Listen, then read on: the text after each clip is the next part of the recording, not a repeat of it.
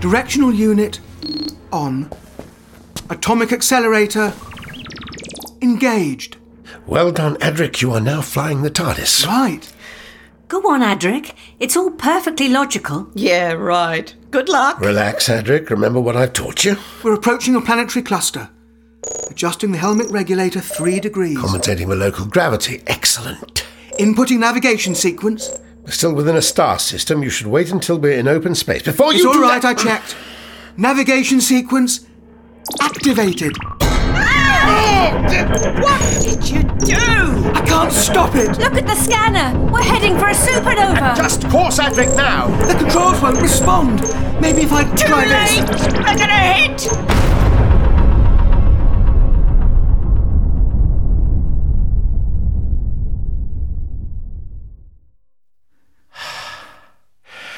Well done, Adric. You killed us. Again! Sorry.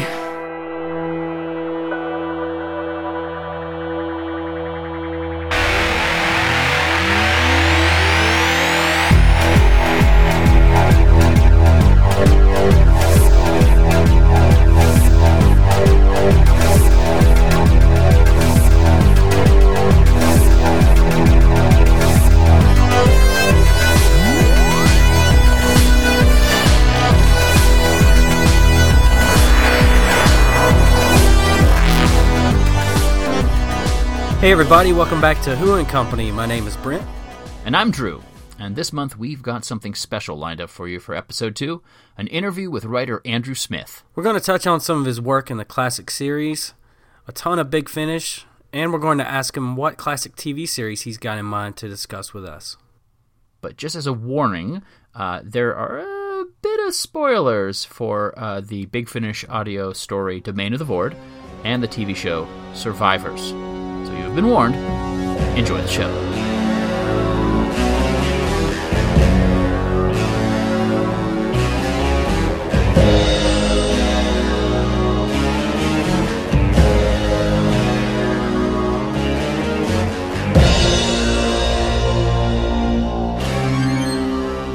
So back when we first decided to do this podcast, the first person that asked to be on with us is here today.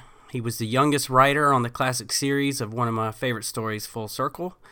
And when he's not running away from people in jogging shorts for charity, he's tirelessly writing for Big Finish, cranking out fantastic stories for not only Doctor Who, but also Survivors, Terrahawks, Blake 7, and Unit. Andrew Smith, welcome to the show. Thank you. It's lovely to be here, Brett. Can I just correct you on something? What's that? I haven't written for Terrahawks. There's another Andrew Smith that writes for Big Finish. Oh! Is Andrew T. Smith. Gotcha. I know nothing about Terrahawks. But all the rest of it, yeah. I suspect he's only had to use the middle initial because I was there first. But it's like when I was writing sketches for Not the 9 O'Clock News, I think I was Andrew Smith and there was an Andy Smith as well. Oh, okay. But yeah. Well, I'll leave that in for people that don't know.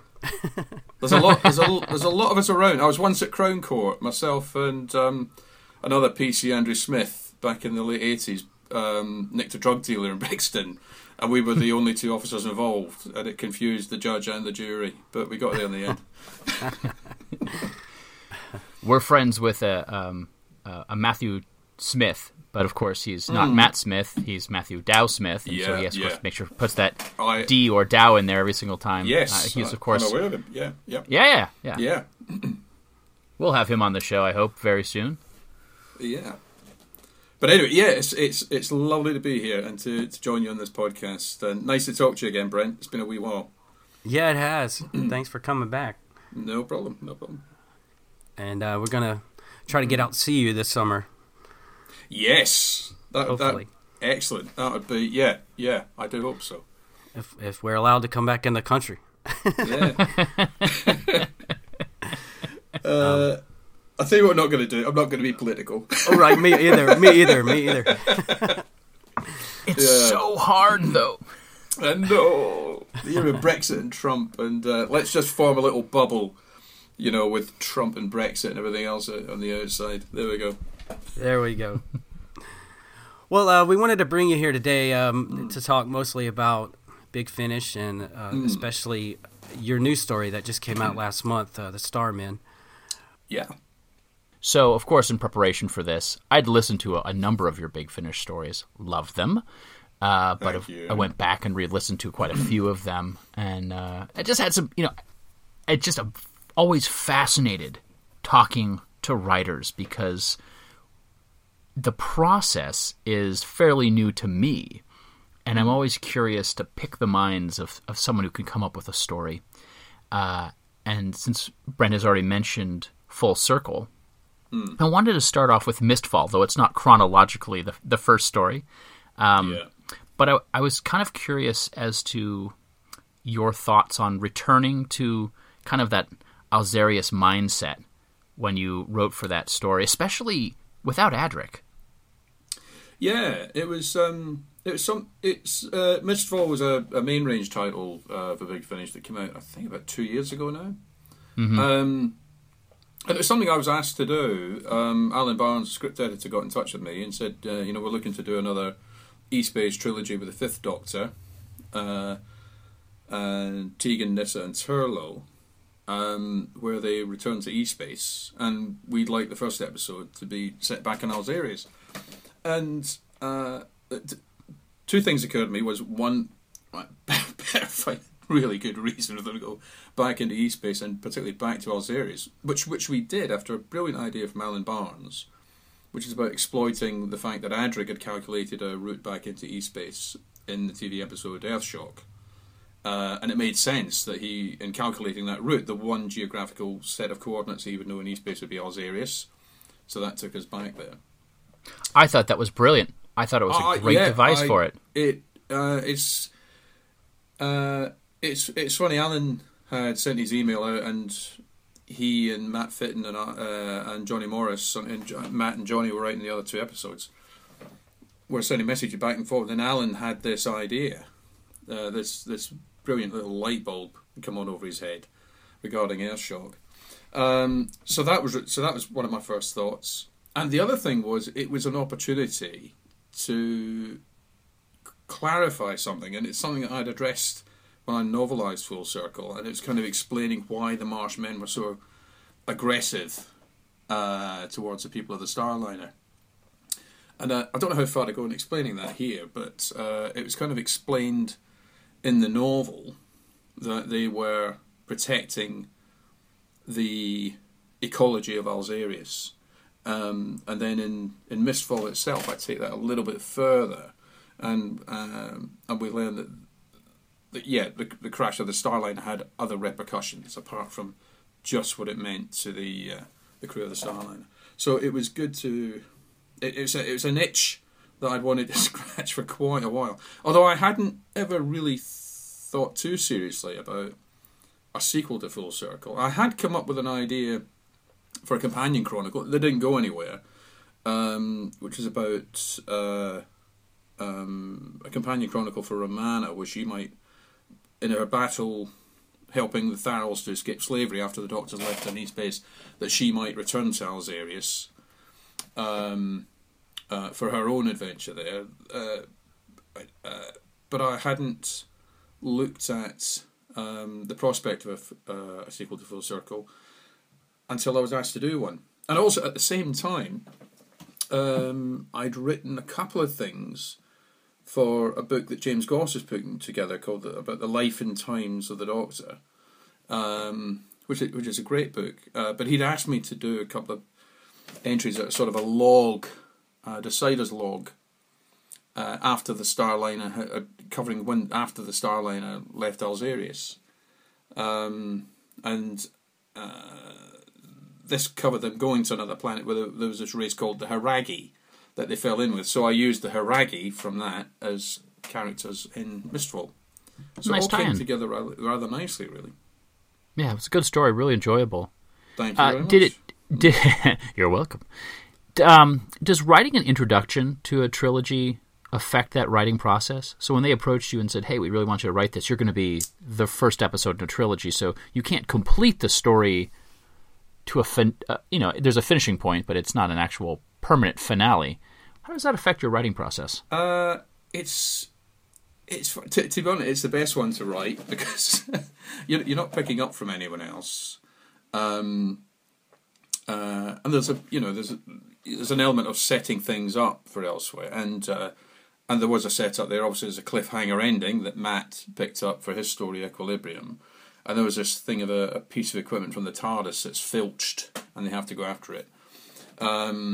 That I included, but to be honest, doing the opening episode is probably the easiest of the three to do.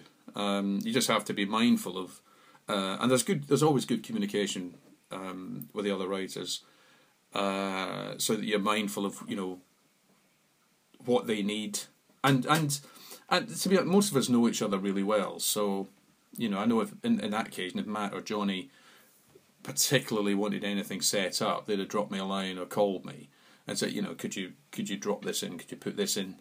Because I want to have this happen in my story. So that happens. But doing the opening episode is generally the least problematic in terms of having to factor other things in as you're writing the script. But then you have a lot of sense. But I wrote the Brood of Eris. As an exception to that rule, I wrote the Brood of Eris, which was the second story in a trilogy featuring Colin's Sixth Doctor and Flip before Mistfall, and I had no idea what the story before was, what the story after was, and I didn't need to. It completely stood alone. It wasn't a particular story arc that we were going for there. All I was told with that was just to accentuate the fact that Flip is incredibly reckless. For that to be so she opens the TARDIS doors in flight, which I got some flack for, but hey guys, she's reckless. Hello. So it's not always the case, but there are other things, where there's a very strong arc running through it. I think the War Doctor, I had to be mindful of that when I was writing The Eternity Cage for the third series War Doctor box set Agents of Chaos. Ken Bentley was writing the story after mine, and we had quite a long conversation actually on the phone about what I was going to do, what he was going to do. I was going to set him up, and then and I said, I've got this idea for a cliffhanger, which I said I have no idea how the Doctor's going to get out of it, but he said you do whatever you want to do. You don't have to think about a resolution. Don't think about it's going to make it as impossible as you like, and I will think of a solution. And I went, well, there you go then. Thank you very much.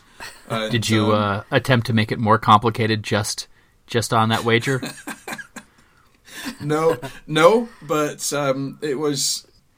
It is the cliffhanger that features in the Eternity Cage, and actually I remember at the recording, I think Ken turned up, and I said, "What did you do?" Because I still hadn't. How the hell did you get him out of that? Because I had absolutely no idea. And I remember Matt Fitton was our script editor, and I bumped into him at a social event, and just in passing, I said, "I'm looking forward to seeing what Ken's done."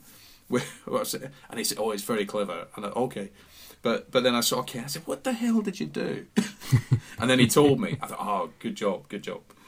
But so you didn't wait to actually listen to the finished product to find out? No, I didn't. And I mean, I could have just phoned him up at any time and asked him. But sure. It was one of the, we're all busy and getting on and do the job and move on to another one and whatever. But I thought, what the hell is he? How is he going to get out of this? But if I'm thinking that, that's what the listeners are thinking as well. Yeah, I wanted to bring up that leads me right into one of the stories I had listened to this past week was the Eternity Cage, and I just got Casualties of War about a week ago, so I had to listen to the first part to get to your part because I didn't want to be behind. Yeah, but it's a great middle story for the War Doctor, or Greybeard, if you will. The great, yeah, that's a great thing. Yeah, you got the Doctor, and you can't call him the Doctor. Right, and which that is and I tell you, because I've written 2 episodes of the War Doctor. I've got one coming up, The Lady of Obsidian, which I can't wait to hear, to be honest with you. Having heard it in the studio, I just can't wait to hear the whole thing come together. But in both of those, I had to do, with both of those scripts, I had to do something that you don't have to do with any other script. And that is, I had to do a pass looking for any occasion where anyone calls the Doctor. Because it's you just do it automatically. In any Doctor Who story, you'll get. And if I look for it all the time, because I think it's overdone, and I try, if I do it, I try to cut it down, minimalise it. But you'll get someone speaking and say, Doctor, look over there, Doctor, what about that Doctor? And you can't have that with a War Doctor, because he doesn't use the name. So you have to do a pass at the end and say, if you just, by muscle memory, you've done it, in dialogue. The other thing is, you have to, there has to be some way around the fact of, if they're not calling him Doctor, what are they calling him? And so we got Kaelin, this young lad who is, just played brilliantly. And it was lovely that he carried on into Ken's story, because I was talking to Ken about this character of Kaelin. He said, I'd very much like him to be alive so I can carry on with him. So, yeah, I left Kaelin alive for Ken. But we had this, so we've got this character, Kaelin, who calls the Centaurans Moonheads, which took a while. He called them something else, and I can't remember what it was, but we decided not to go with that, and I had to come up with something else, and Matt and I knocked about 4 or 5 emails. I should dig them out, because there are all these, and eventually I came up with Moonheads. I think Domeheads was suggested at some point, but Moonheads eventually. But Kaelin has this thing, and he calls the Doctor Greybeard, so he's Greybeard from that point on. And then, it's a very clever way of dealing with that. Well, you have to find something, and then I'll tell you, in Lady of Obsidian, there's a character who refers to him as Stowaway, all the way through. Just Stowaway. That's her name for him. That's cool. But it's so the War Doctor has particular things you have to keep an eye on that you don't with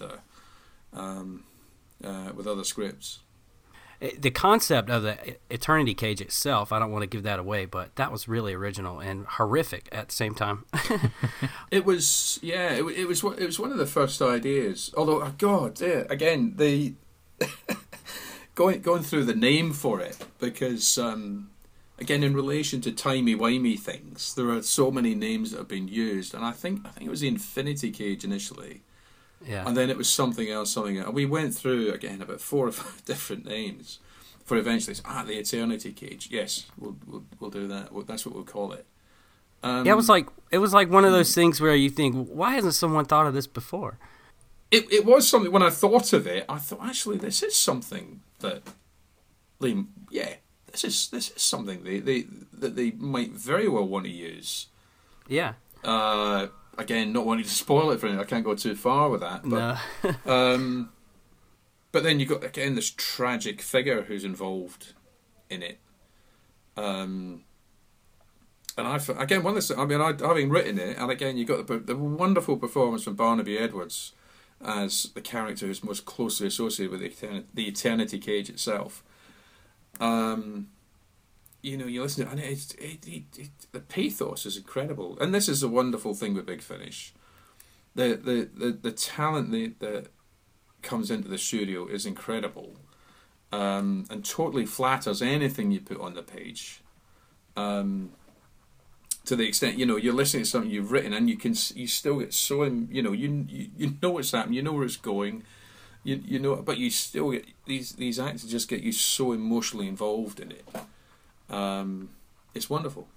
It's wonderful. And I've been, Louise Jameson just made it tears with something that she did in The Lady of Obsidian, and Nick Briggs even more so.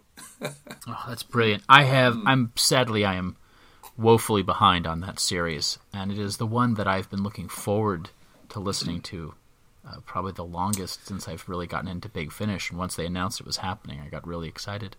And of course, now we've lost John. We've lost John Hurt, which is incredibly tragic. Not least because I just remember I 2 days in the studio with him for the 2 stories, and I just remember just being so full of energy and so incredibly funny. I told him, he could be a stand-up. He was a very, very funny guy. And just an incredible talent that we've lost. And it's such a privilege to have had him speak some words. I put it down on the page. And even today, I drove back from Scotland this morning. I was listening to The Invisible Man, the first of Big Finish's H.G. Wells series. And again, you listen to it and you hear his voice, and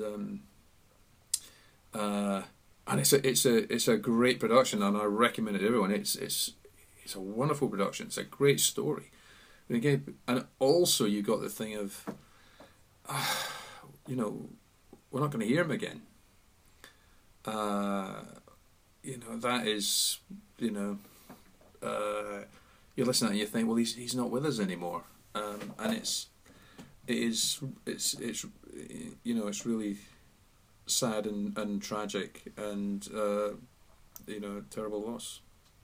For someone whose time on the show was so brief, he certainly made a lasting impression. I mean, I fully accept him as the Doctor and as important part of the mythology, and I can't actually imagine that lineup without him now, even though he, he's only a really doctor. made one. He Absolutely. He is a doctor, absolutely, and there's no question of that. And I hope he recognised that as well. I mean, I've been at a convention where Paul McGann was talking about his time in the show, and feeling a little bit as not sure what people thought, because his personal time had been so short. In terms of the TV show, obviously he then went on to do a lot with Big Finish, but he always felt a little, one of the things of doing the Night of the Doctor piece that showed his regeneration was it continued his place in canon, because he's also, of course, he'd gone off to America or Vancouver to make this thing, and so I think he had this thing in mind that it maybe didn't quite fit in with the classic series and whatever, but it was such a nice thing for him to be, for him to see the acknowledgement that, no, absolutely, you're canon, you're part of it. Fandom has never thought anything else. And again, I think with John Hurt and with the War Doctor, absolutely, you don't. He is absolutely established as someone, just every fan's mind, features in that panoply of faces that we look at when we see all the Doctors together. Would you ever consider writing a non-audio War Doctor story? I have done. I've done there's a Seasons of War Doctor anthology series for charity. I was going to ask you about that. Yeah, Declan's. It's the can't remember that. It's the Cellophas Gift. That was it. It's Declan May's anthology for Calderwell Children, and that so again, that's a short story. Not as short as I initially intended, but I went with it and it expanded, and I was really pleased with it in the end. It was an idea for a particular type of, I almost hesitate to use the word invasion, but a particular type of takeover idea that I'd had in mind for a long, long time, and it was lovely to get to do that. And I thought that'd be the only time I'd write the War Doctor, until I got that email from Big Finish, which was both amazing and delightful and scary and daunting. And I've got to say, I have never been so pleased to hear something I'm involved with be announced as I was for the War Doctor, because I was so nervous about it. Just having that secret, because when I got the email saying, first of all, it's I think from David Ritson. First of all, are you doing? Have you got some free time? Are you free to work on something shortly? You're not saying what it was. Yeah, go on. What is it? And then it was yeah, and it started. I think the header was top secret, and then the text of it was don't even tell your cat. But we're doing the War Doctor, and at this time, the 10th Doctor series had just been announced, and of course that had been leaked previously, even before the recordings had been done. that David Tennant and Catherine Tate were recording for Big Finish, but it was leaked before. I think even before it was finalised, but certainly before it was recorded. And so suddenly I was involved with the War Doctor and writing these 2 scripts. And I felt really nervous about it. There are very few people know about this. This is so big; it's got to leak at some point. If it doesn't go out shortly, and having been involved in a job for years, where you dealt with secret things, and actually, and at times, dealing with the repercussions of when secrets get out, and this isn't, it's not the same thing, but fingers get pointed when secrets get released. And I was so relieved when actually, earlier than I expected, it was announced that we were doing the War Doctor. And as soon as it was out there, I gave a big sigh of relief. Good, everybody knows about it. Great. They didn't know I was writing for it. But great, it's out there. Brilliant, great. Yeah. But it was wonderful. But that first series, it was done incredibly quickly. It's amazing. I mean, this is such a testament to the professionalism, the efficiency, and the talent of the people at Big Finish. Big Finish had done these Big Finish Day conventions in Slough, and we did one in September of. Now I've just got to think of the dates. So when did War Doctor 1 come out? That was December 2015? December 2015. That's right. I think. That's right, yeah. So, September 2015, that's right, this September 2015, we had Big Finish Day in Slough, and then afterwards, we're in my car, and I'm in the car, I was driving Nick Briggs and David Richardson home afterwards, and we were talking about the War Doctor, and nothing had been recorded at that point. And so we're having a chat about the character, the recordings, and everything else, how it was set up. And then in January, again, we had a Big Finish Day, and so we're talking, 4 months later, and it was out there. And again, after the event, I was driving Nick and David home, and we're talking about things. And I said, "Do you remember? That's weird. Back in September, we were doing this journey, and we were talking about War Doctor, and nothing had been recorded, just by the start. And in that space of time, all of it's been recorded for 4 box sets has been recorded, and the first box set is out there. That is incredible." Wow. And it was, just to think about that, in that space of time. And then there was a general consensus of, we are never doing that again. I think it was just, it was hugely impressive, but it really stretched things. But an incredible testament to the abilities of Big Finish, that is. Yeah. I'm curious, how long does it take you on average to write a Big Finish story? Oof. So, maybe something aside as the War Doctor. Do they give you a deadline and say, okay, it needs to be done by this time? For the first draft, you'll get a date. Most times I'm working on a number of things that overlap.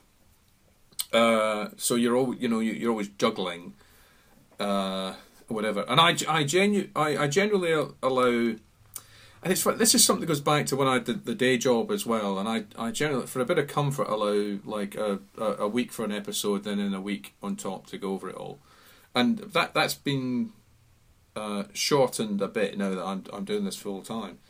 But in terms of the actual of actually writing it, I find now that I've got in a habit of where I'll write something and I'll look at it. And I think it's okay, and I'm like, but I've got a better idea.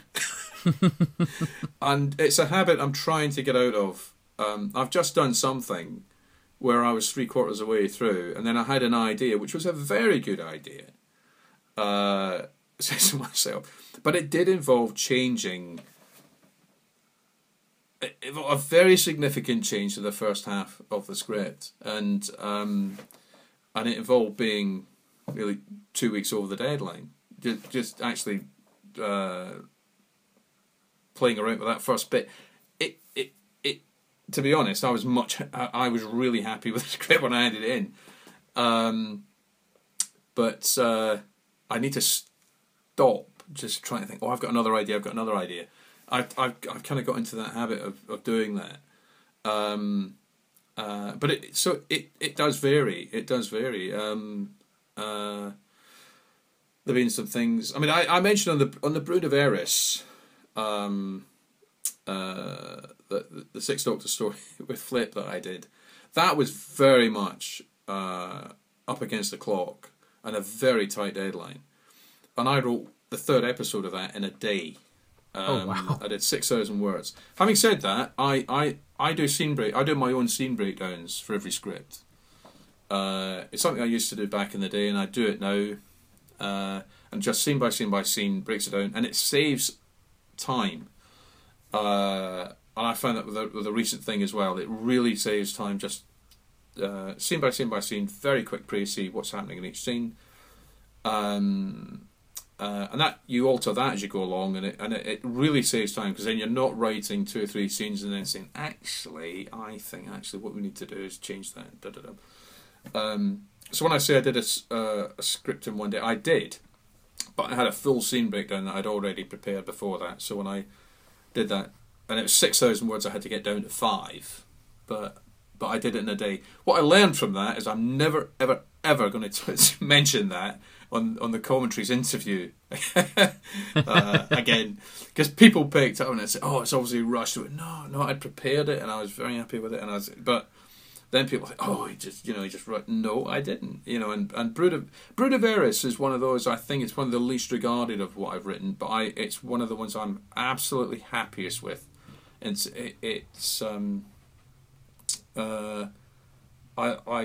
absolutely love it to bits. And it comes down to how you feel when you listen to something. But Brood of Eris, I remember I wanted to do a particular thing, and a particular thing I wanted to do was have, and it was about parenthood. It's a story about parenthood, and it did what I wanted it to do. And what I also, and the big fear I had when I started it, I wanted to have an enemy that was as atrocious and vile and horrible, doing terrible, awful things at the start, that you have some sympathy with at the end. And there were particular things I put in place, including atrocities that actually aren't, that kind of look like terrible things to do, that actually are not quite what they seem to be by the time you get to the end of the story. But I just remember, I listened to that all the way through, and for the first time, and I thought, yeah, I like what I wanted to do with that is there, and the cast were great, and we have little impish characters in that called the Dracci, and I think my time in the studio listening to all the actors doing for about 15 minutes at a time, as I seem to recall, was just such great fun. But yeah, I will never again mention when I'm interviewed by David Richardson or anybody for the extras that I wrote 6,000 words. I did an episode in a day. I will never say that again. I'll probably never do it again, to be honest with you. But it was set up, it was prepared, and everything. The groundwork had been done for it. Yeah. I wanted to bring up another one that I listened to this week. I heard it a few years ago when it came out, but I listened to it again this week because I knew we were going to talk to you. It was the First Sontarans, and that is one of my favorites. And it's actually, for those that don't know, it's a lost story that was going to be the Sixth Doctor and Perry back in the 80s. I had no idea how close this was to actually being made. Yeah, Eric Saywood invited me down. I mean, he'd been sent a script of a radio play that I'd written for BBC Radio. I was impressed by it, and then asked me down. I mean, I was living in Scotland at the time. He asked me down, went for lunch, and asked me to come up with an idea for a Sontarans story. So I came up with the first Sontarans, storylined it, and then I wrote the scene breakdown for it, which was part of the process then, the actual official scene breakdown. And then it didn't go any further. But and I didn't really get any feedback at the time, but it turned out Robert Holmes was writing the Two Doctors. So you can't argue with that. You get the Andrew Smith or Robert Holmes. You're going to go with Robert Holmes. 7 days a week. I don't often get emotional listening to Big Finish, but this one kind of got me at the end. It's just really well written, and I love how it's an origin story, but it's not told like one. In fact, the origin is the big reveal deep into part 3.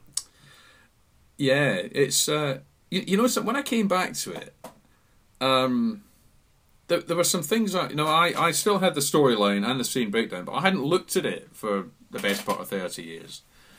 And when I was looking and thinking about it, I thought, why is it called the First Sontarans? I can't think.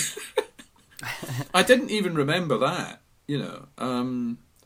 What I remembered, there were 2 things I remember. One was a cockfight in episode 1. Why I remember that, I don't know. I think probably because I researched it, because I'm thinking, did they have cockfights back in 1872? I remember that it featured, and this does not feature in the Big Finish production. It featured the Mary Celeste, and I remember the scene breakdown. I remember the cliffhanger of episode 1. And I remember almost nothing else about it. And I why is it called the First Sontarans? And then I dug out the scene, the storyline, and read that, and obviously read the scene breakdown as well. But read the storyline, and I thought, yeah, that's why. And so it is an origin story told in a very different way. And we have it's funny. We have a character who's basically a Davros, but he's a nice guy.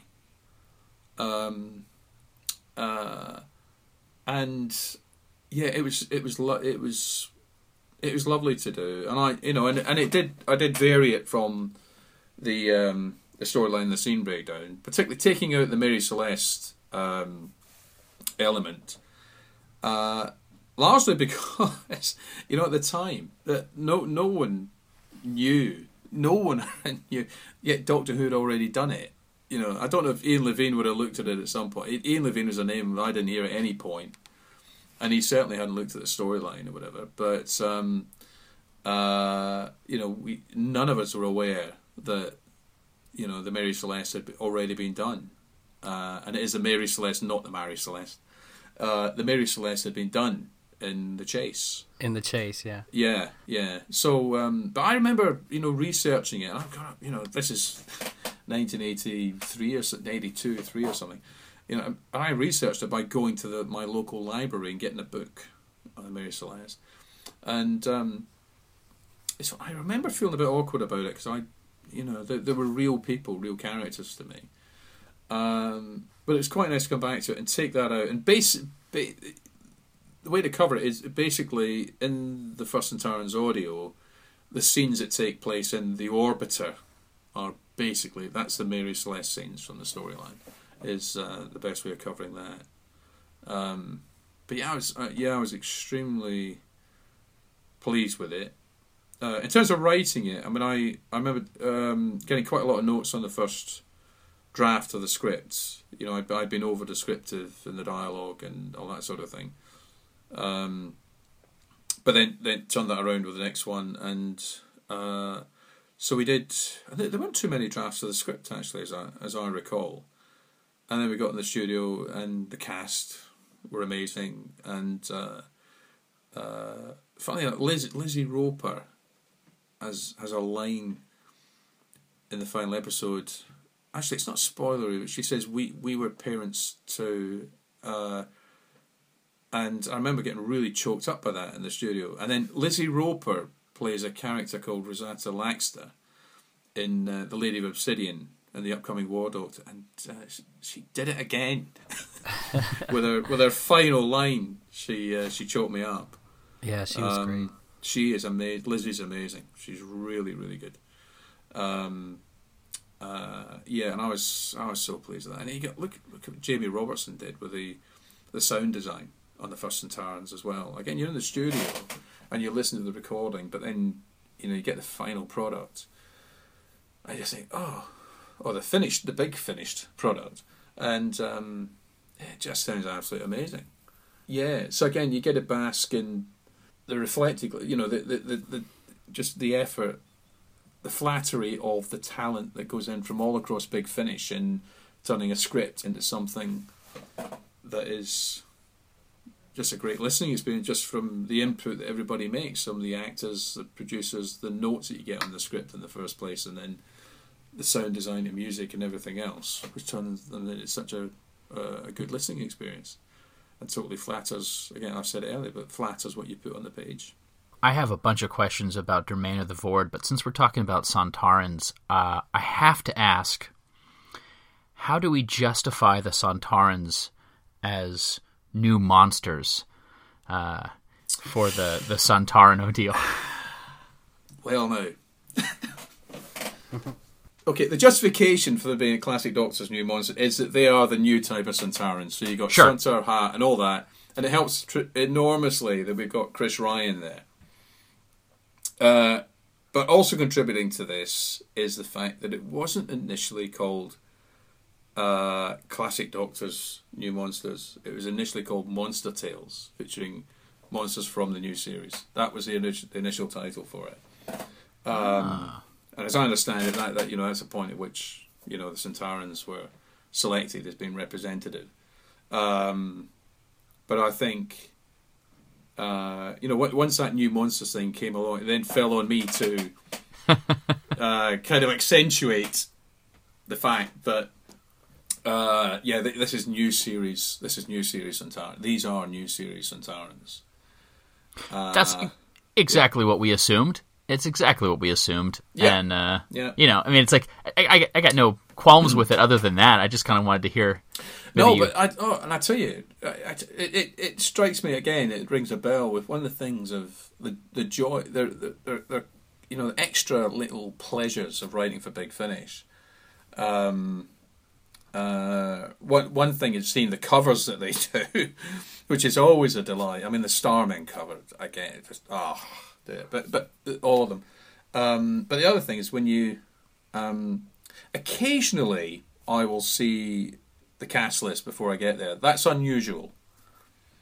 Usually, if I get an email that says, "Oh, by the way, here's the cast list," and I realised the first time that happened was with Mistfall actually, and I looked down the cast list and there's Gemma bleeding Redgrave. Hello, playing the Decider. So I tend to think if I get the cast list, it's generally have a look at who we've got for you, and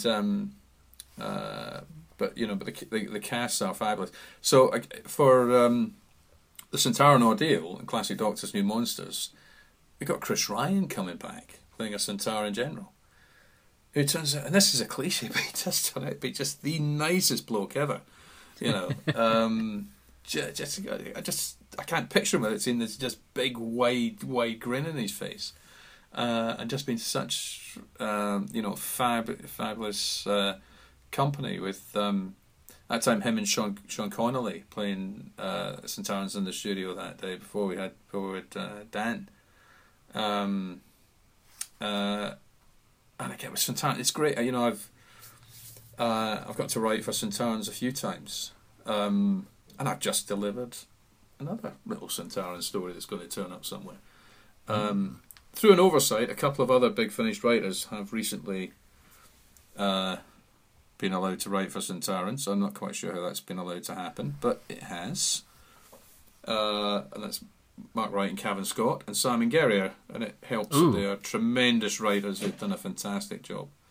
If I haven't heard Mark and Cavan's story yet, but I mean, I was walking around central London listening to The Sontarans, the First Doctor, early adventure story that Simon's written for that range, and it's fabulous. It's really, really good. I strongly recommend it. That's brilliant. I have to pick your mind about Domain of the Void. One of the things that I really respect about your writing is your ability for world building. Every story that you put together, I feel like you are considering not just the location that it's taking place, but a greater scope in the world. And I appreciate that. I especially, Full Circle. But you create such a fascinating expansion on the Vord, because I think you're only the second person to write about that. Yeah, Nick Briggs has gone on to write which I haven't listened to just yet. He went on to write a Vord episode for Doom Coalition, episode 2.1. Mm-hmm. But that one, that was the first Vord story for Big Finish. And it's the first of the early adventure stories, and it was something. I mean, obviously, you research everything, and the first thing I did also was sit down and watch the Keys of Marinus with a notebook, and there's some interesting little contradictions in there, because I mean, from not just the TV program, but from the script and the notes and the production notes that are on the DVD, it's clear that the suits that the Vord wear in Keys of Marinus are to get them across the Acid Sea. They are acid suits. But obviously, I'm not going to do a story where that holds true, because you've got an outer. They turn up with them later, so you want a reason for them to be wearing the suit. And I just had to think about it, and I came up with an idea that I thought, yeah, I like that, and I like.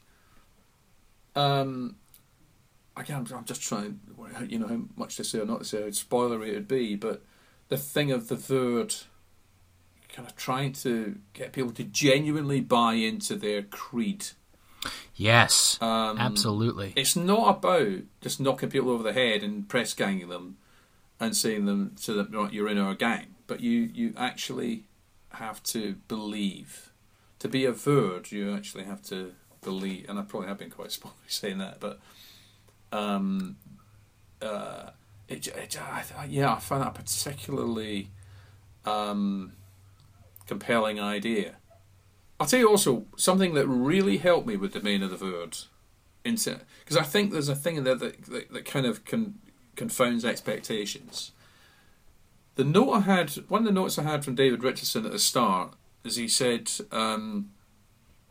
we want it to look like the Doctor and Barbara have been killed at the end of episode 1, and at the end of episode 2 we'd like Ian and Susan to be leaving in the TARDIS, and then at the beginning of episode 3 it looks like they have to come back, and so they have to stop taking off because of the way the TARDIS behaves at the time. Now, I had the TARDIS taken away out of their reach in episode 1, which is quite normal in a story, but what you'd normally get, God, this has been very spoilery now, actually. But what you'd normally get in a story would be they'd be reunited with the TARDIS at the end. But it actually drove the narrative quite nicely. It pushed me down a line where I had to get them back with the TARDIS kind of in episode 2, quite unexpectedly, really, in terms of... and that's a different... that's not something I think I would have done otherwise. But it opened up other possibilities. And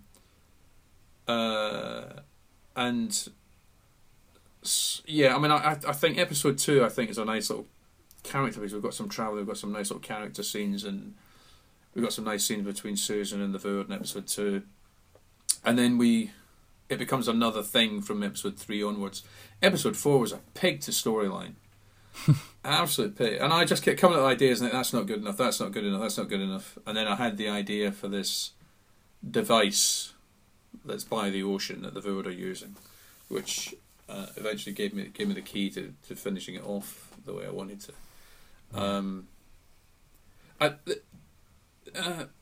Actually, I tell you what, Domain of the Vord and First Centaurans both feature something that I try to build into my 4-part stories as well, which is the big reveal comes in episode 3, because there's a common misconception that episode 3 is a bit of a filler, And I think episode 3 is a perfect place to put your big reveal, to say, this is what it's about. There's a big twist here.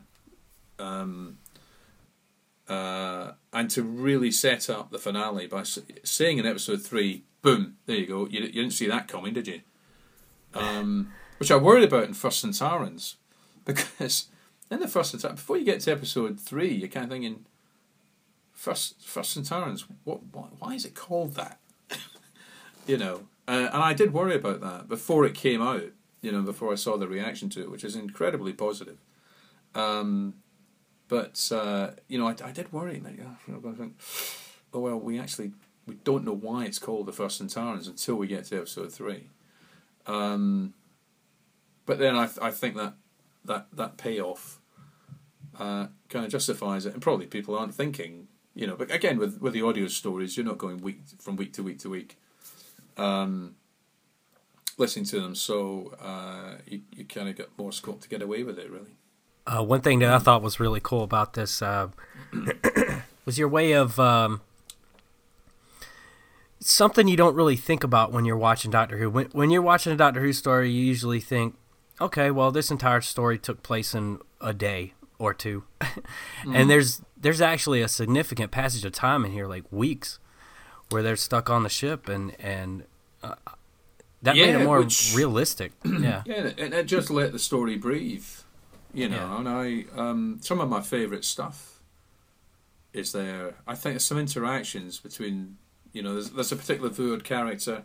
There are interactions between him and Susan, and between him and Ian that I just love to bits, and and a lovely little scene between Ian and what I suppose we consider as his love interest, when he's the watchman on the ship, and they have, you know, a nice little scene. I tell you what, you're talking about world building, and part of the reason that happens is I like to write biographies, kind of one-page biographies of my major characters, and it's just for me to get to know them, really. And often sometimes there'll be a fair chunk of that will turn up, but not often, and sometimes hardly anything at all. And in fact, Lizzie Roper's character in The Lady of Obsidian, there's just a couple of lines really that refer to that, which are, the doctor says something about her father, and she reacts to that. And that line would not be in there at all if I hadn't written that biography. But it just lets me understand her, or any of my other major characters. And again, you know, talking because I'm writing out their you know, their background, their life story, that will necessarily kind of include layers of their social surroundings as well.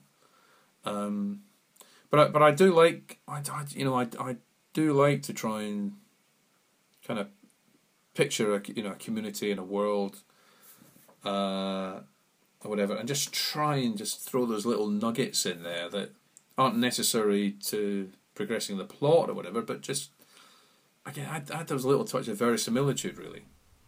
Well, it definitely shows in the quality of your work, and as a listener, I definitely appreciate it. Again, it's not something you can do too consciously. I think you just try to understand the world and the surroundings that your characters are in, and catch yourself. I think as well, whenever you think you might be going down a cliched route, and definitely I think that with characters, finding a justification for someone to do terrible things, is something, I always try to do that. And I think, again, from my background of policing, there are very few evil people. I mean, I come across genuinely evil people, but most people who do bad things do them for reasons that they think are the right reasons. And there have been times in my writing, again, where I've found parallels and kind of, my policing career, but that I retired from a couple of years ago. Well, yeah, I was just impressed that you went from taking a race from tripping over carpets to being very scary, and I loved. I mean, they're pretty much fleshed out here. Yeah. With the Verd, yeah, it's. I mean, I remember Carol and Ford. Oh my God, this is really horrific, isn't it? I said, yeah, which and again, this is one that I won't be too spoilery, but I do remember a horror film that I saw. I just saw a little glimpse of it, and I don't know how young I was. I think I was under 10. God, no, I wonder if I have to say kind of what it was. But just a thing of someone, you know, their face being damaged by something being done, and which is reflected in a bit of the Verd script, yeah, I think it's quite strong stuff. What's been nice, I know I've heard interviews with Carol afterwards where, you know, she's mentioned it as one of her favourites, and that's been lovely to hear, and it remains one of my personal favourites. I was going to ask you, did you write that her part in mind to make sure that she did something other than scream? I mean, like, Susan has an important part to play in this, which is not something she always had in the television series. That's right. I mean, I think, Domain of the Verd was about, I've done about 25 Big Finish scripts now, and Domain of the Verd is about the third one that I did. So I'm not too sure, but I'm sure in writing it, you know, you're kind of aware, you know, you're writing for William Russell and Carol Ann Ford here. And yes, the characters of the Doctor and Barbara are in there as well. And the other characters. But you're aware not only that, you know, the actors are there, but you want to give those actors some good things to do. And also in a position where, like I say, you know, the Doctor and Barbara are out of it for a little while, which opens up some nice possibilities for them being reintroduced. But it kind of drives you towards, you know, thinking about Ian and Susan's situation. At the same time as being careful, you know, you think you want to give the actors some decent, pithy things to do with their own characters, even though they are partly narrating the rest of it.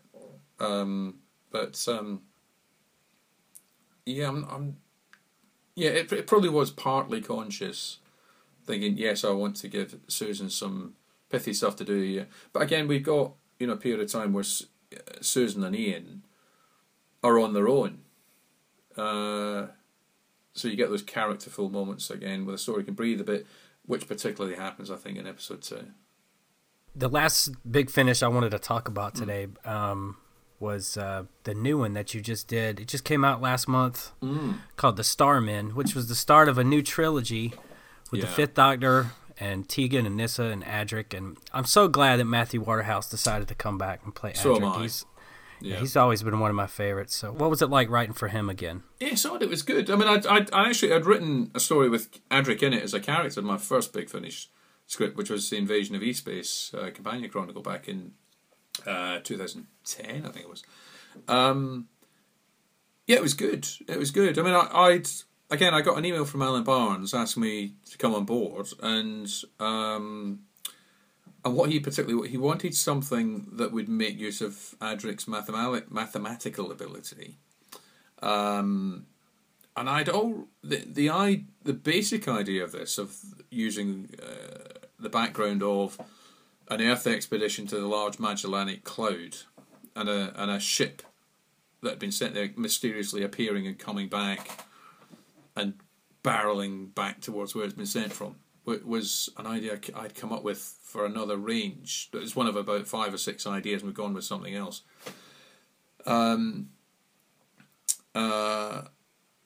I'd incorporated this into this idea, and in a way with Adric, I sold out, because I've always said this thing of his mathematical ability, that badge for mathematical excellence that he's got. And that's something I created. It wasn't in the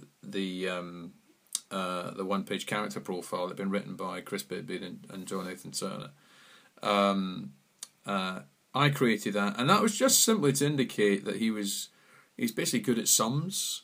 He lived in a small community of a few hundred to up to 1,000 people, and in that size community, he was good at maths and arithmetic, basically. And the idea behind that was it paralleled the fact that the Outlers had their badge, which was the Marsh-Reed belt. It was a direct correlation. And it wasn't meant to symbolise he was a mathematical genius. But that's how it went later. And so I came to this, and actually a bit cheekily, I had something in mind that I didn't put in the storyline. And there's a point in the Starmen where Adric has a mental challenge he has to face. He's sort of mentally battling with the Starmen of the title.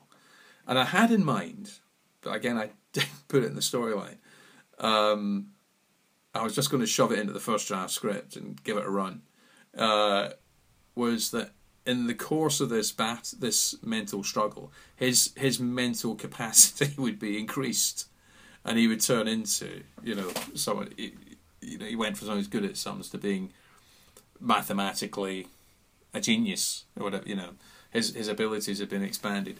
And I actually wrote it, and then it just didn't really work in the context of the piece. It didn't really work, and it didn't really serve a purpose except to have someone listening to it and say, "Oh, Andrew Smith is just trying to make a point here."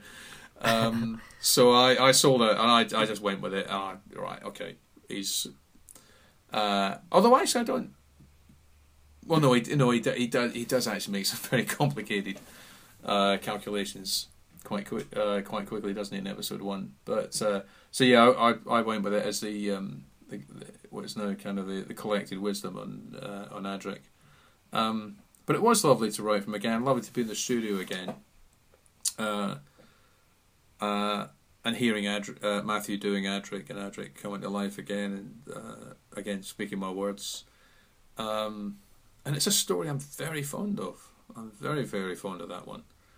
And I like the fact people learn some things from it, because the Large Magellanic Cloud, the Tarantula Nebula, and the star clusters that I mentioned in it, they're not random numbers, they're not random things, they actually exist. And the Large Magellanic Cloud, the Small Magellanic Cloud, they are fascinating astronomical phenomena. That's one through line I've found with all of your stories, is that you would do a lot of research and actually learn some things when listening to some. It's one of the side benefits of the job, And when I was writing Unit Extinction, the first Unit box set, and I was doing all this research on Mongolia, and I know still I want to go to Mongolia, and I want to go in the Gobi Desert, and I want to go into one of those Russian minibuses, and I wanted that's where all the you drive around in a Russian clapped out minibus, basically, going across the Gobi Desert, which is a very cold desert with very little sand. It's all weed and rock and whatever, and stay in a nomad's ger. You learn so much, and but the research is important. And there's something I've written recently. It's an historical set in a foreign country, and I was researching almost every single page of that script. You think, what was on the floor? What were the walls made of? What would the doors be like? All these, you have to think of these things, because the sound designer's going to have to do them. What fabrics were they wearing? And the worth it, floor covering. I spent 4 hours one evening just totally looking into what floor coverings. It was probably a little too long, but I got quite fascinated by it. And you do, and again, I was researching Geneva for the second Unit box set and got completely fascinated by that. What's in Geneva and CERN, and the landmine, the giant chair with a missing leg that's a landmine memorial in Geneva. All these, you learn so much. It's definitely a side benefit of writing. But I'm also I don't want someone to come back and say, "Oh, that's not right" or whatever. But also, you're being paid to do these things, and it's your job to make them as accurate as they can be.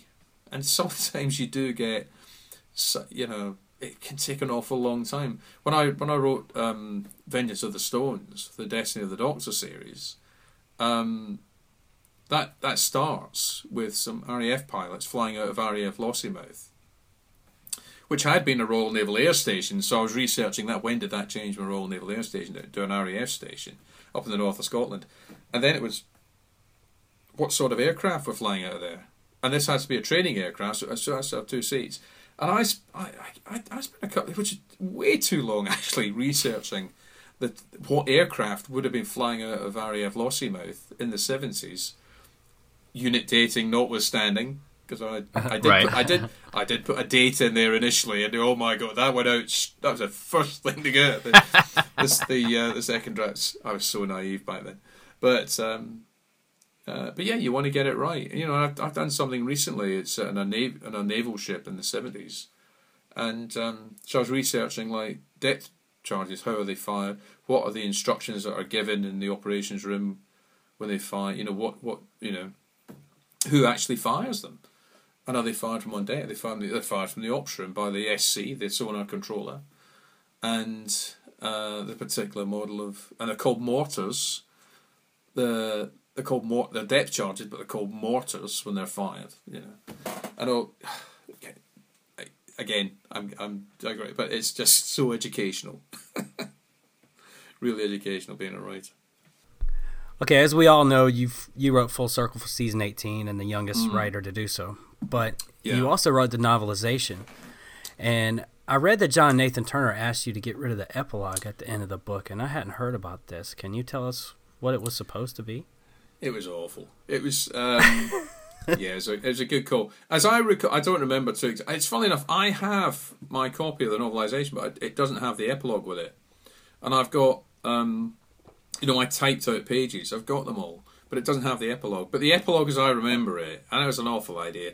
It was that the Starliner, I think, roughly, basically the Starliner finishes up back in Alzarius. That's what it was. So it was a kind of full circle. Oh, okay. And quite how that, I don't know, instruments going wrong or whatever, I don't know. I don't know. I can't think of the justification for it. But that was it, and it went. There was also a length thing. I mean, I only found out when I read David Howe's notes on the audiobook, when the audiobook reading by Matthew came out about 3 years ago. And I was reading David Howe's notes, and he said actually it was a longer manuscript than they were used to, and in fact they reduced the size of the font so that it would still be a 120-page novelization, which I was quietly pleased about, to be honest with you. But that's also me as well. I overwrite everything. It's the bane of my writing, really. Because again, a big finished script, it's typically 10,000 words for an hour of audio. And you have to get it down to that. And when it's meant to be, so for a 4-part main range, that's meant to be 20,000. When you're looking at 27,000, as I did on something not so long ago, at the end of a first draft, you think, oh god, because you've got to cut that back, because you cannot submit that or anything like it. But hopefully, what you finish up with is something that's fairly lean, and I think it's been to the benefit of the things I've done actually, because you get rid of the excess, but yeah, with the novelization, that was it. Yeah, the epilogue was the Starliner finished up back in Alzarius. Even as I say it, I'm embarrassed to mention it.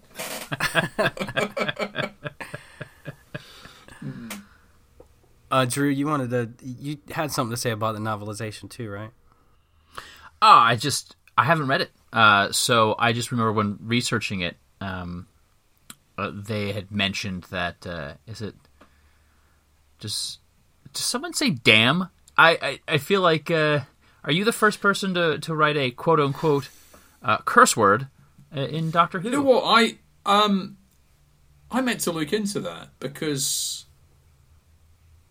I read that somewhere. I can't, and it's been in the last couple of years, and I read, and some, it's probably the same source you found it. Someone said, I think it's Romana says damn. That's what I read. Which I don't really regard as a curse word. I know the makers. No, I don't either. But called it differently. But and I meant to look. I think I don't know. Let's go and look at that. I think I hadn't looked at it for I don't know 20, 25 years, and then my older daughter Amy, when she was about 7, asked me to read it to her at night. As her bedtime reading. And I was reading it to her, and I was actually quietly thinking, I think 20 years after the event, you are entitled to say, actually, that's not bad, But that's, so I came back to that. That's when I came back to it. So I can't specifically remember where that is, but it kind of rings a bell. Although I'm a little surprised. I don't. I do know I wasn't a great fan of putting too much extra dialogue in there that wasn't on the screen, because what I wanted from a Target novel when I read Target novels was something that reflected what was on the screen, and I did include extra scenes. I included Outlaws being dragged under the swamp during Mistfall, and I included a scene of Nefrid accessing the system files and things like that. But where I had scenes that were on screen, I actually had my video recordings alongside me as I wrote them, so I included little business that the actors did. For instance, Tom and Lala's in Romana's room, picking up the book and leafing through it. That's in the novel because that was on screen. And I do remember being kind of reluctant to add to the dialogue, but I suppose I might have done. But if damn is in there, I suppose, yeah, I might be the first one to have done it.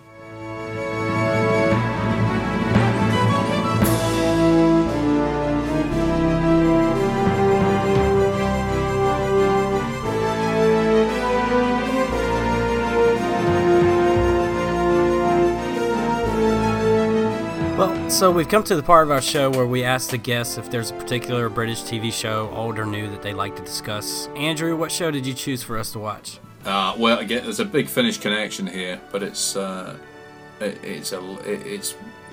of the top series, always for me and always has been. That's Survivors, written by Terry Nation, initially by Terry Nation in 1975. It ran for 3 series.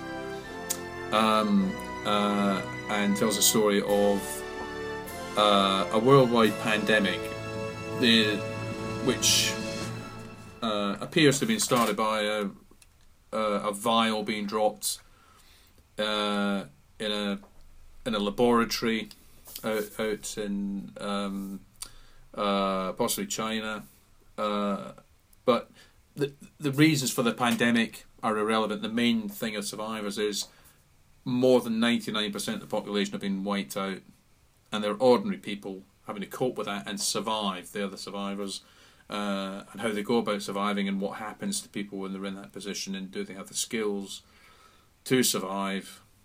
And it's about how people break down, how people stand up and cope with it. And I think it's a lovely concept, and I think if you watch the TV series or if you listen to the audio series at Big Finish, you can't help but think, how would I be in that situation? And it's fabulous TV. Yeah, I saw this 2 or 3 years ago, and I loved it. What got me into it was that there's a ton of Doctor Who connections here. Terry Nation, Terrence Dudley, Patrick Troughton's in one episode. Yeah. Pennant Roberts directed a lot of them, and lots of people that have appeared in Doctor Who were in it. Here and there. That's how I got into it. But then when I started watching, I was like, wow, this is really fascinating. What would I do in this situation? Maybe I should brush up on my skills.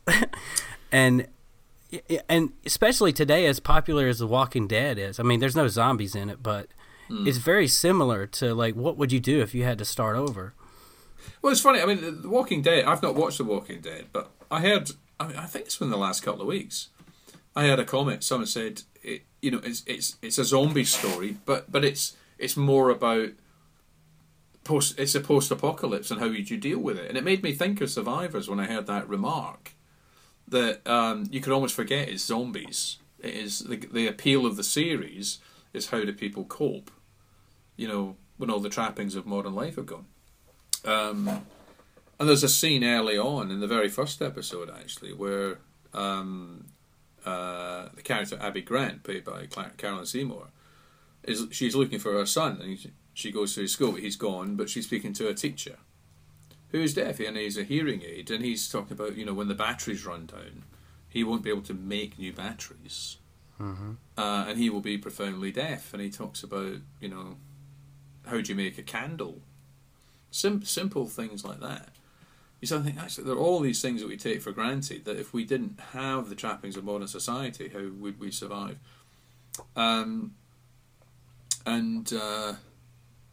Survivor just runs with that. And it really is a world where you can expect that, if you're a survivor, pretty much everyone you know will be dead. It takes a few episodes until we get a couple of characters. So it's a businessman and his secretary, two people who've actually known each other previously, are joint survivors. The thrust of, particularly at the start of Survivors, is everyone you know will have died. You have to expect the vast majority of characters, everyone that they know has died. There are very, very few people who've got immunity to what becomes known as the death. And the characters are ordinary people. Abby Grant is a housewife. Jenny is played by Lucy Fleming, is I think a secretary. Ian McCulloch plays Greg Preston, who's an engineer who turns up in episode 2, and he flies in. He's been out in Holland doing some work where the same thing has happened. So we get from him the idea that this isn't just the UK, this is a worldwide thing. And they are ordinary people, and they're not trying to find out, how this happened or solve it or whatever. They're just thinking, this is the position we're in. What do we do? How do we go forward from here? Abby becomes, Abby's driven by trying to find Peter, her son. That's her motivation, and that drives the series for a few episodes. But then they settle down. They form a community, and Abby sort of think, well, maybe I need to do that. I need to be part of a community. But then she goes off on her travels looking for Peter, which is something that's picked up by Big Finish again. In between times, there's such powerful drama in there. So I hadn't seen this show before this week, and mainly, even though the subject matter always sounded fascinating to me, the fact that Terry Nation's name was attached to it sort of gave me pause.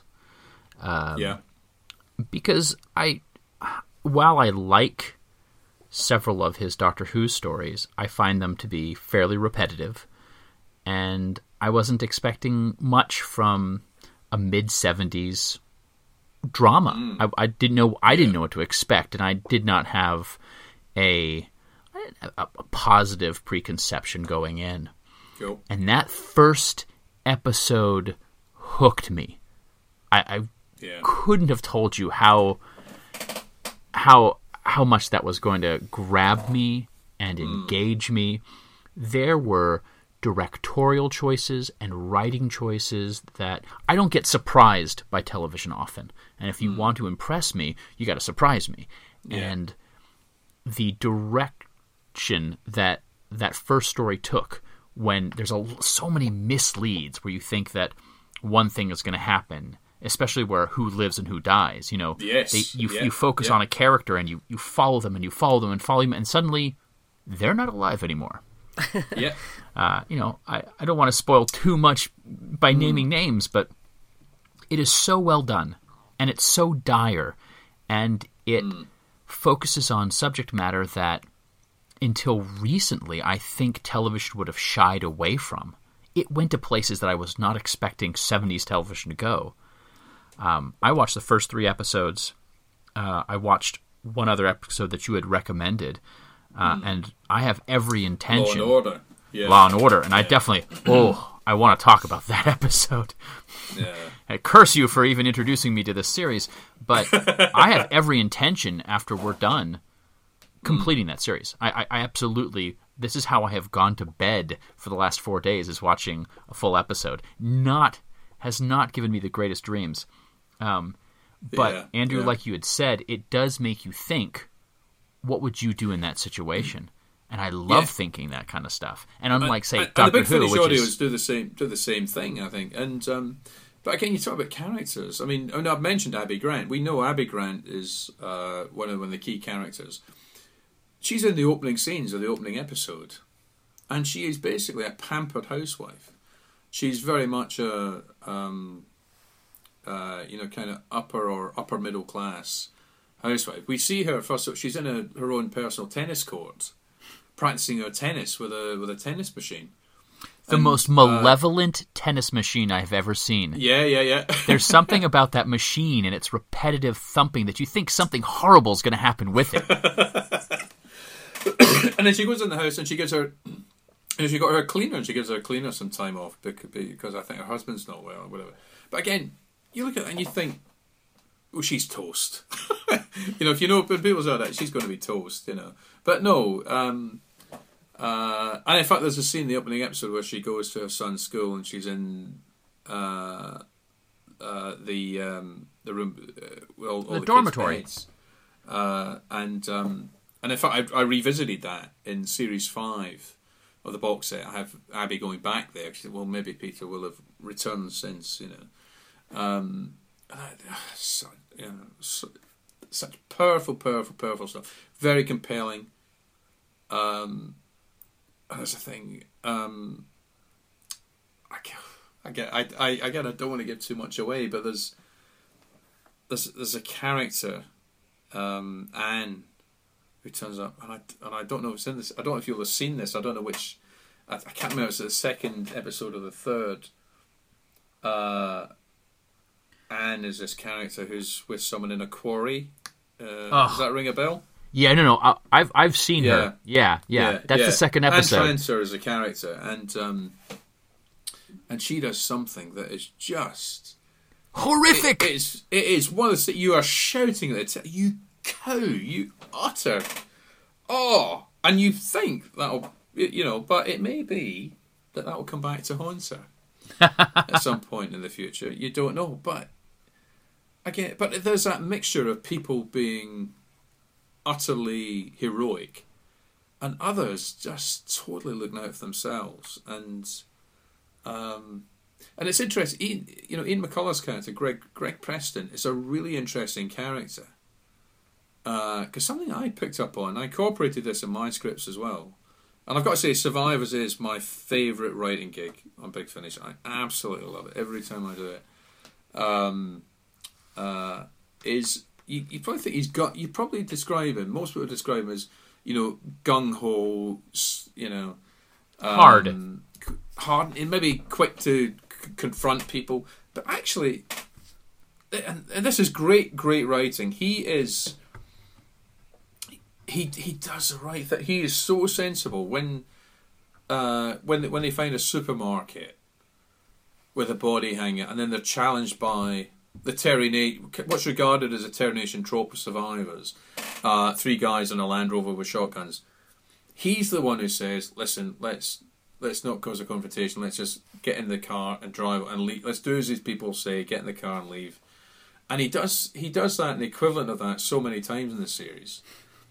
And it's very honest writing. It's very believable in terms of how his character behaves. He's not just the guy looking for the fight, the confrontation, because and again, it's so true to life as well. The last thing you want to do in real life, if you've got 3 guys with shotguns in a Land Rover pointing them at you, is to stand up to them and take them on in a fight because you're going to lose. And another lesser series would have had Greg doing that. Because you can't have your main character, they would say, having a gun pointed at him and just kowtowing and say, "Oh, sorry, right, okay, we'll go." But they do that, and it's little moments like that that make, particularly that first series of Survivors, so good. I will say in the second series, there are some really standout episodes. The Lights of London, a two-parter, is very, very good. There are elements of it where they just become, for my taste, a little too domesticated. Terry Nation's no longer involved in episode 2. Terence Dudley is driving the show as a producer and the creative force behind it, really. But then in series 3, it comes back again. There's some lovely, lovely, lovely stuff. There's an episode called Mad Dog in episode 3. Wonderful stuff. And Ian McCulloch has written some of this as well. It's a series I commend very, very highly. Some of the ones that stood out were the first one, of course. The one, I think it's in series 2, where Patrick Troughton is in there for the first few minutes. That's a good one. Yeah. And one that you asked us to watch again really stood out to me was Law and Order. Oh, it's exceptional. It's exceptional, and it's funny when I was writing for the first audio series of Survivors. Again, we were on quite a tight. The timeline for it's quite constricted, so I had to get back up to speed with the series very quickly. And I remember, and I've got this wonderful book. It's called The End of the World. It's the unofficial and unauthorized guide to the original Survivors. I've got it in front of me now. Written by Rich Cross and Andy Priestner, with a foreword by Pennant Roberts, director. And it's a wonderful guide. But what I was doing was I was watching all of the episodes, particularly the first series. But I was having to, because I was storylining, I was having to look at all the synopses of the episodes in this book. So I kind of spoiled myself for Law and Order, because I did watch it on first broadcast, and I loved it. And Survivors is just imprinted. That's why I brought it as something that I wanted to talk about today. I watched it on first broadcast and loved it. Law and Order, I didn't remember the intricacies of it, but I remember, it's funny. It's one of the things. There is a murder. And at the start of the episode, you know who has committed the murder. And it's one of those things where I thought, you kind of think, well, have you missed a trick there? You kind of, you're taking the mystery out of it, but absolutely, that is why the episode works. Mm-hmm. You know who the killer is, and then when there are developments from that, and this is about, again, a community. There is no law and order, there is no police force, there are no courts. It's just about this small community of 20 or 30 people, and how do they deal with a murder that happened? It's fantastic. Actually, you could watch no other episode of Survivors, but if you just know roughly, right, this is post-apocalyptic, you've got to decide, just watch that episode and love it. And then it just engages you so much. And again, because I'm not going to be spoiler, but there are just moments later, because you know who the murderer is. It's powerful. It's powerful. You're kind of shouting at the screen. Absolutely. And in a way that if you didn't know who the killer was at the start, it would not be the same episode. No. You have to know, and that is such a clever and intelligent and genius way to take the story. I have not been grabbed by a television episode that well. Yeah, written by Clive Exton, we should say. Yeah. Written as, what's it, M.K. Jeeves? M.K. Jeeves, yeah. M.K. Jeeves, yeah. I haven't got we were talking about this before we recorded. I haven't quite got to the bottom of why that is, but it might well mention it in the guidebook why that is. But it is one of the best hours of BBC television from the 70s. And if anybody wants to see it, it's on YouTube.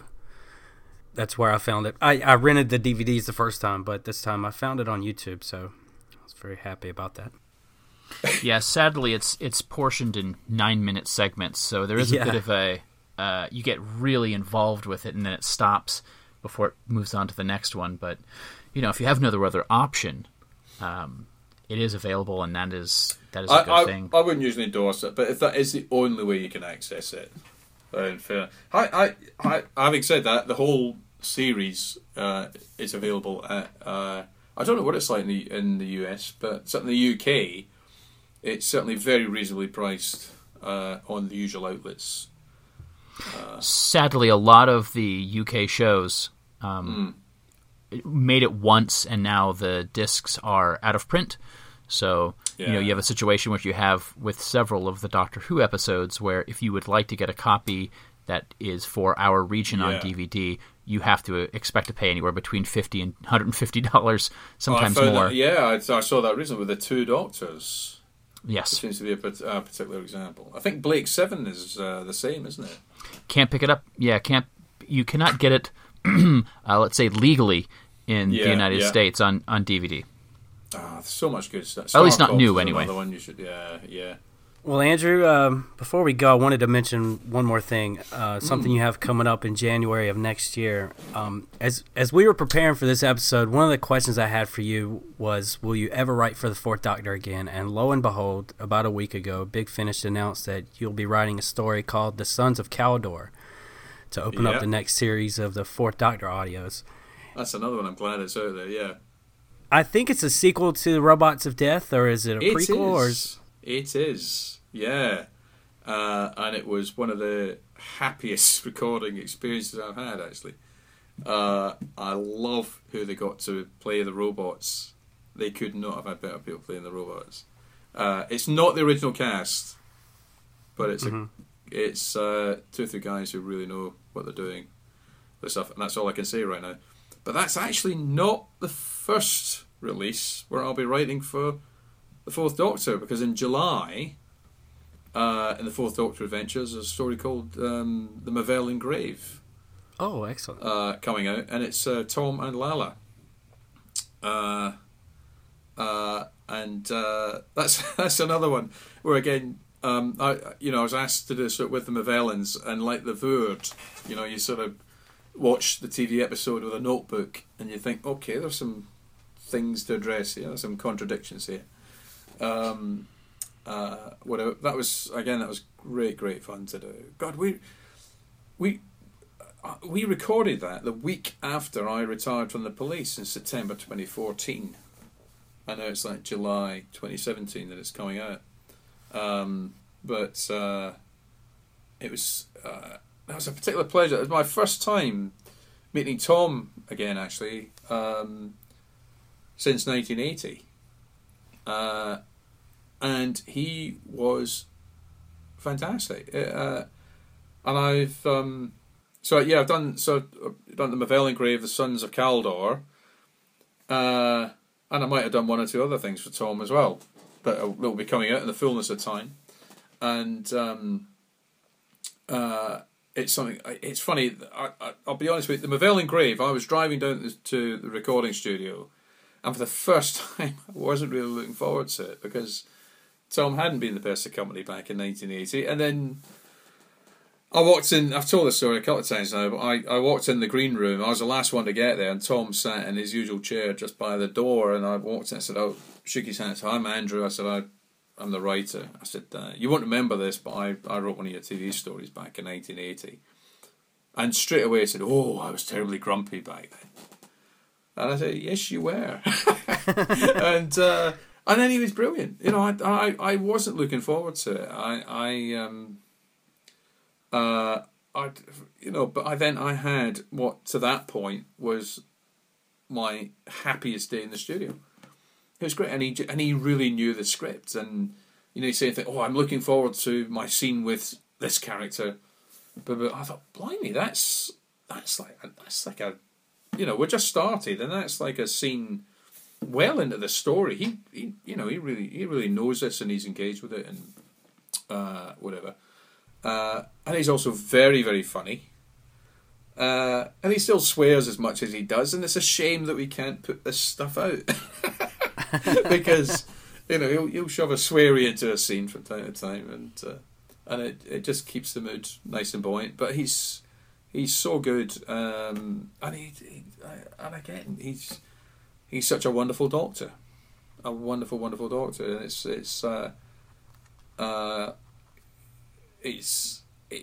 lovely to again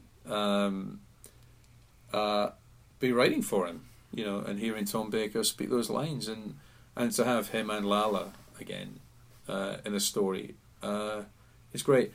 Yeah, the Sons of Kaldor. That was I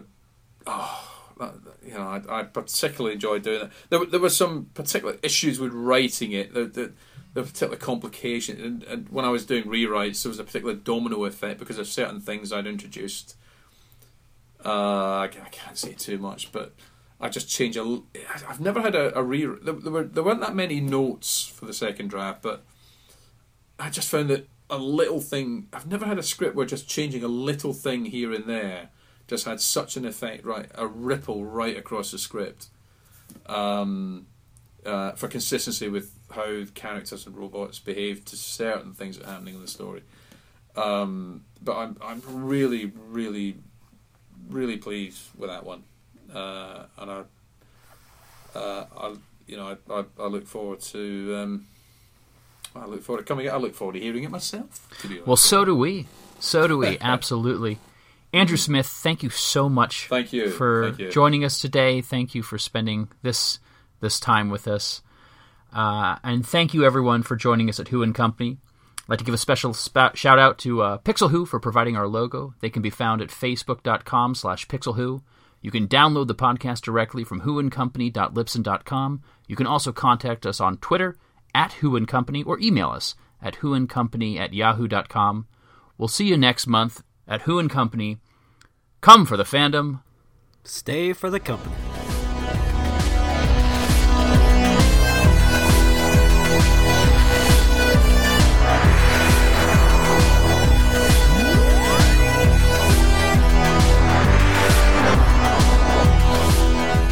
Thanks for joining us at Who and Company. You can download the podcast directly from whoandcompany.libsyn.com. You can also contact us on Twitter @whoandcompany or email us at whoandcompany@yahoo.com. A special shout out to Pixel Who for providing our logo. They can be found at facebook.com/pixelwho. See you next month.